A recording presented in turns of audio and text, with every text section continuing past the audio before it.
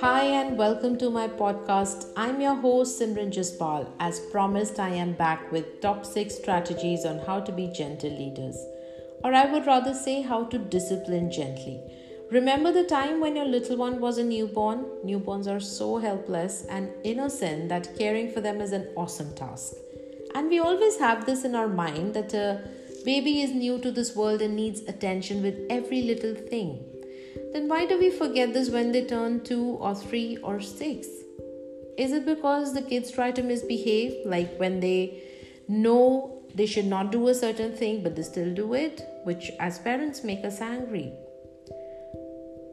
If I talk about a toddler's age, it is helpful to remember that most misbehavior at this age, from dumping a glass of water on the floor to digging up house plants, is all about experimenting and seeking independence, which are the crucial parts of your child's development. However, sometimes they can be doing these things intentionally, but they often don't know right from wrong. As parents, it's our job to teach them. Gentle discipline means setting gentle, consistent limits when you need to. This brings me to my first strategy, which is set limits a bit calmly, yet firmly, gently, and if possible, early. It's always better to start early. Make situations as clear as possible for your kids. It will not only benefit them by knowing what is expected, but also give you clarity and keep you on top of the situation. If you have listened to my previous episodes, you will remember the example of setting a limit on watching a TV show or a cartoon and how to handle it. Be aware that setting limits will come with a whole lot of negative reactions initially, like crying, screaming, or yelling. These are all emotional releases. Don't lose your cool. In fact, be a good listener, acknowledge, give a good reason. But this will not work if you're watching TV for long hours, and that too in front of their kids. This reminds me of one of the queries I received where the kid tries to hit you or scream at you.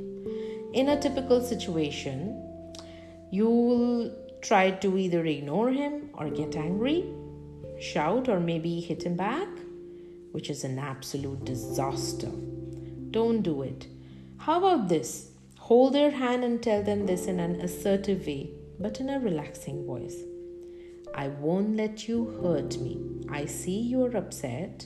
You can go to your room and hit your pillow, but I won't let you hit me. Maintain composure even if they're exploding. You will be surprised when they'll eventually settle into a routine with an understanding that you mean what you say and they're unable to rattle you. Number 2 on my list is listen. Listening is where love begins, the magic. An interesting way to hold your patience is to remember LAD in bold letters. What is LAD? Listen, acknowledge, but don't argue. Whenever you find your little ones expressing their opinions or disagreements, imagine these 3 bold letters blinking in your brain. Is it too dramatic? It's okay. Because when you listen to them, you'll understand their thoughts, hopes, dreams, and their hurts and disagreements. And all these behaviors communicate underlying needs. In fact, your short answer along the lines of sincerity and wisdom could be, thank you for your opinion, but here's a plan.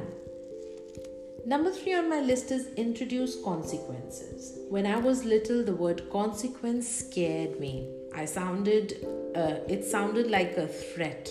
And I remember whenever I tried to do the same thing that had a negative consequence, I would stop immediately. I hope you're getting my point here. The point is, the importance to use this approach should only be in a critical or difficult situation depending upon the age group. A 3-step approach that can work with all age groups, and that is establish, warn, and enforce. So yes, establish a rule, warn a consequence whenever your child is about to break the rule, and if he ignores the threat, immediately enforce the consequence. You need to brainstorm and write a few for yourself, as every one of us have different environments at home and different age group of kids. I will fit this in a situation for you, which happened with me. I have a 2-year-old son, and he stands and starts jumping on the bed. I always remind him that the rule that standing on jumping on the bed is not safe. Initially, he would not listen, which is expected. So I told him about the consequence that he can fall on the floor and get hurt badly. He ignored it.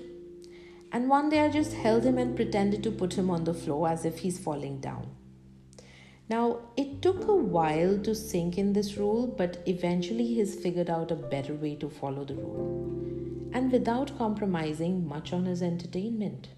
So now he sits and jumps on our spring mattress. When I say warn the consequence, be mindful of your warning approach. We are practicing mindful parenting here. Number 4, say no without saying the word. How would you feel if you're told off directly? Not pleasant at all, isn't it? Save this word for emergency situations, like when someone could get hurt, or if your child's safety is at stake, if he runs out on a street or reaches a hot oven door. What can you do or say in a situation where your toddler is constantly picking and throwing a heavy object or a toy on the floor? Probably a toy bus. It's noisy and it's irritating. What would you do? Well, first, I would just tell him that we throw the ball, darling, not the bus. The bus moves like this on the wheels. If that doesn't help, I will pick up the ball and start throwing and bouncing it. This will immediately distract him as well as empathize with what he was feeling. Children trust their parents, and when parents cause them pain, it's very confusing for them. So it's utterly essential to be mindful and use these strategies intelligently. Number 5, most kids crave their parents' attention, and this happens mostly when the parents are on phone. Kids are willing to do anything to get their attention. Ignore them intentionally.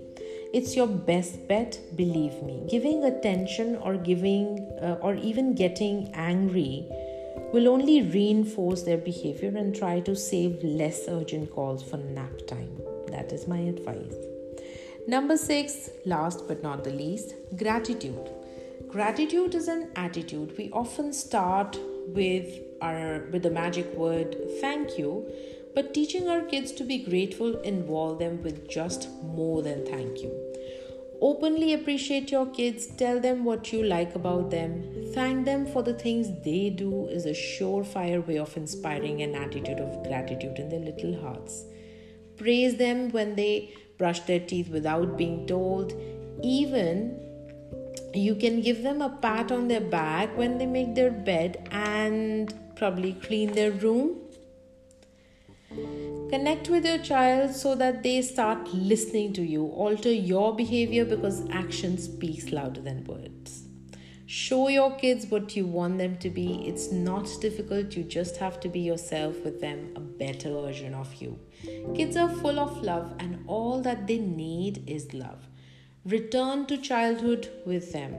I hope these strategies will help you tackle some of the situation with a broader perspective. Thank you for listening. Stay tuned for more. Till then, bye.